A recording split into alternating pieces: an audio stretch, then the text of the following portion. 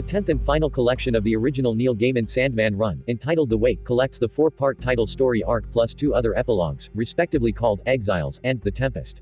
So it's an epilogue and then another epilogue and a final epilogue. If we leave out the follow-up stories by Gaiman written elsewhere. That's a Peter Jackson Lord of the Ringsy kind of way to wrap it up, isn't it? But if you've sat through the extended editions of Lord of the Rings, you know that the endings upon endings feel properly paced and well-deserved. The same is true for Neil Gaiman and Sandman. Though it sometimes feels as if the entire second half of the series is about saying goodbye, The Wake, and the two single-issue stories that follow are earned and resonant. And while they may not be strictly necessary, I think you could end your reading of Sandman with the kindly ones, drop the book, and strut away like a champ, though that would be weird and unnecessary unless your name is Neil and Gaiman. The stories collected in The Wake provide closure to the larger story and additional flavor to the Sandman mythology. According to Gaiman's acknowledgements at the end of this 10th volume, Roger Zelazny died as he was writing The Wake, and some of the sentiments from the great author's memorial found their way into Dream's funeral service. So, in a way, it's Gaiman's chance to say goodbye to his most significant comic book character while also a chance to pay his respects to his storytelling forebears. Gaiman was never one to flinch from his influences, or to leave them unrecognized, as witnessed by his in-story tributes to the likes of G.K. Chesterton or Geoffrey Chaucer or William Shakespeare. The latter not only appeared in the award-winning Midsummer Night's Dream story from Sandman number 19, but he plays the central role in the final issue of Sandman with issue #75's The Tempest. When I first read the series, I would have ranked Sandman number 19 above issue number 75, with the former being a classic tale and the latter being a bit of a letdown. Now, I would argue with my younger self. I'd champion the sophistication of the final issue, and its depiction of an end-of-career Shakespeare, against the relatively slight, but no doubt entertaining, charms of the Midsummer story. Like Shakespeare's The Tempest, there's more to dig into with this later work than with the earlier stuff. Perhaps more unspoken, but no less implicit. It's something I've become accustomed to as I reread all of Gaiman's Sandman. Though many of the stories still hold up as excellent examples of comic books, no matter the era, some of the issues I fondly remember were less exhilarating, more straightforward, than I had recalled. While most of the later issues, pretty much everything from the kindly ones to the end, which I remembered as being a bit of a mess and concluding the series without the mythic depth and ambition of the earlier issues, were actually more than charming. They were, in fact, filled with mysteries and illusions and, as I mentioned last time, the confidence of creators who were completely in control of the kind of story they wanted to tell and knew how to use the medium to best tell it. I certainly appreciate the craftsmanship of the later issues more now than ever, but I also appreciate their message about farewells and goodbyes and the cycle of moving on. That comes with age, no doubt, though Gaiman himself would only have been in his mid-30s when he wrote these reasonably profound, touching epilogue issues compiled in The Wake. Still, the series began when Gaiman was a mere lad in his late 20s, so it's all relative. The 4 issues of The Wake story arc provide pretty much what you'd expect, and maybe that's another reason why I found them slightly disappointing when reading the original series as it was released. But as a wake for a dead god, or an endless who can't ever truly die but only transform into a new persona, it's a substantial coda to the series. Michael Zulli draws the entirety of The Wake, and not only were his pages reproduced directly from his lush pencil drawings, but I believe it was the first time DC had used such a technique. It works well here, as Zulli is the kind of classic illustrator who benefits from the supple gray tones and haunting shadows evoked through the graphite.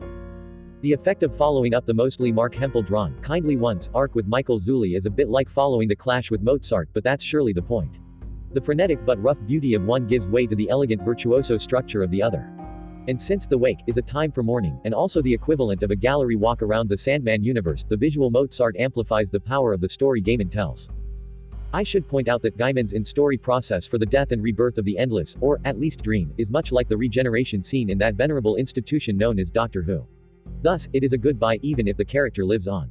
Daniel, now in the shape of Dream, though with white hair instead of black, and more delicate features, is the same character as the Morpheus we've been following since issue number 1. Yet he's also totally different, just as Tom Baker is not Peter Davison is not Colin Baker is not etc., even though they are all the Doctor and share a continuity.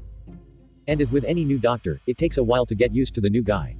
We don't have much chance to get used to Daniel as Dream before the series comes to a close, but in The Wake, Gaiman gives us a clear sense of how he is different from the incarnation who has come before. He's nowhere near as angry or sullen, though he can be haughty and withdrawn. He's more empathetic to the denizens of his dream palace, and though he shares a past with the now dead version of Dream, he doesn't seem to bear any of the same emotional scars. In short, he's a totally different character, even if he's supposed to be the same character, and not only does Gaiman make the differences evident to the reader, he provides plenty of opportunities for the other characters in The Wake to comment on the differences. That only serves to make the funeral more potent, since it's clear that the Dream we had been following and rooting for, even with all his flaws, is no more. I can't imagine anyone who has read Sandman thinks of Daniel as the real Dream or the real Morpheus or the real Sandman, even though he is. For all of us who have read it, the raven-haired, fire-cloaked, weight of the world on his shoulders member of the Endless is the one and only Dream, even if he's no longer around. So everyone says goodbye in The Wake, and the new Dream forgives Lyta Hall, who was once his mother, after all, for her quest for vengeance, and old Hob Gadling, Dream's longtime friend, chooses to live another lifetime. It's a nice, bittersweet, warmly comforting close to the series. But it's not quite over yet, because in issue number 74, Neil Gaiman and John J.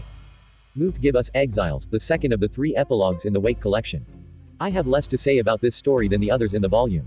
It serves as a kind of baton passing between old Dream and new, as this Chinese folktale shows both Dreams interacting with a man from the past. It looks nice, and the end of the story reminds us of the story of the Phoenix, and we can see that Gaiman wanted to provide a different perspective on the sentiments of the Wake while focusing on yet another small corner of the Sandman universe. The Tempest is better, in every way, and if The Wake is a fitting epilogue for the Sandman series, The Tempest, drawn by Charles Vess, is a fitting epilogue for the epilogue before the epilogue. As I mentioned above, this final installment of Sandman proper is another visit with William Shakespeare, towards the end of the playwright's life, as the dark-haired Dream comes to retrieve the second of 2 plays he had commissioned. Shakespeare's The Tempest is the story of a man in isolation, in his later years, who attempts to fabricate a new reality through his not as potent as they might be sorceress powers. It's typically read as a kind of analog about Shakespeare's own attitude toward creation, with the conflagration of magic and storytelling. That's the kind of foundation upon which all of Sandman is built, so The Tempest is the perfect kind of ending. But unlike the Gaiman and Vess collaboration in Midsummer Night's Dream, which focused more on the fairy reality of the play in question, The Tempest doesn't give us a shipwrecked Shakespeare on Prospero's Island. No, the reality of Shakespeare's final play is in his writing of it. Vess draws a few images from Prospero's Island, but they exist only in Shakespeare's imagination. Shakespeare is Prospero, then, but so is Dream. As Dream says, when Shakespeare asks why he's been given the task of writing these 2 plays, because I will never leave my island. Dream is, and always will be, isolated and imprisoned by the burdens of his responsibilities. That's what the entire series has been about, regaining his kingdom, holding on to his kingdom, and then paying the price of all that it entails. But the conversation between Shakespeare and Dream continues, and their exchange provides the ironic contrast that emphasizes what has been important in this series all along. You live on an island. Shakespeare asks, then adds, but that can change. All men can change. I am not a man, replies Dream, and I do not change. But of course he has, and it has led him to grant Nual his boon in the kindly ones, and it has led to his death, but it also led to a new sense of humanity long before that. Then Dream adds this statement, the most ironic of all, I am Prince of Stories, well, but I have no story of my own. Nor shall I ever. I guess the fictional Sandman couldn't see the industrial strength absolute Sandman editions of his story in his crystal ball. I think it's safe to say that his story will last for generations. And it seems Neil Gaiman was generous enough to acknowledge that fact in The Tempest. And so Sandman comes to an end, but Gaiman wasn't done. More death, more endless, and even some midnight theater still to come.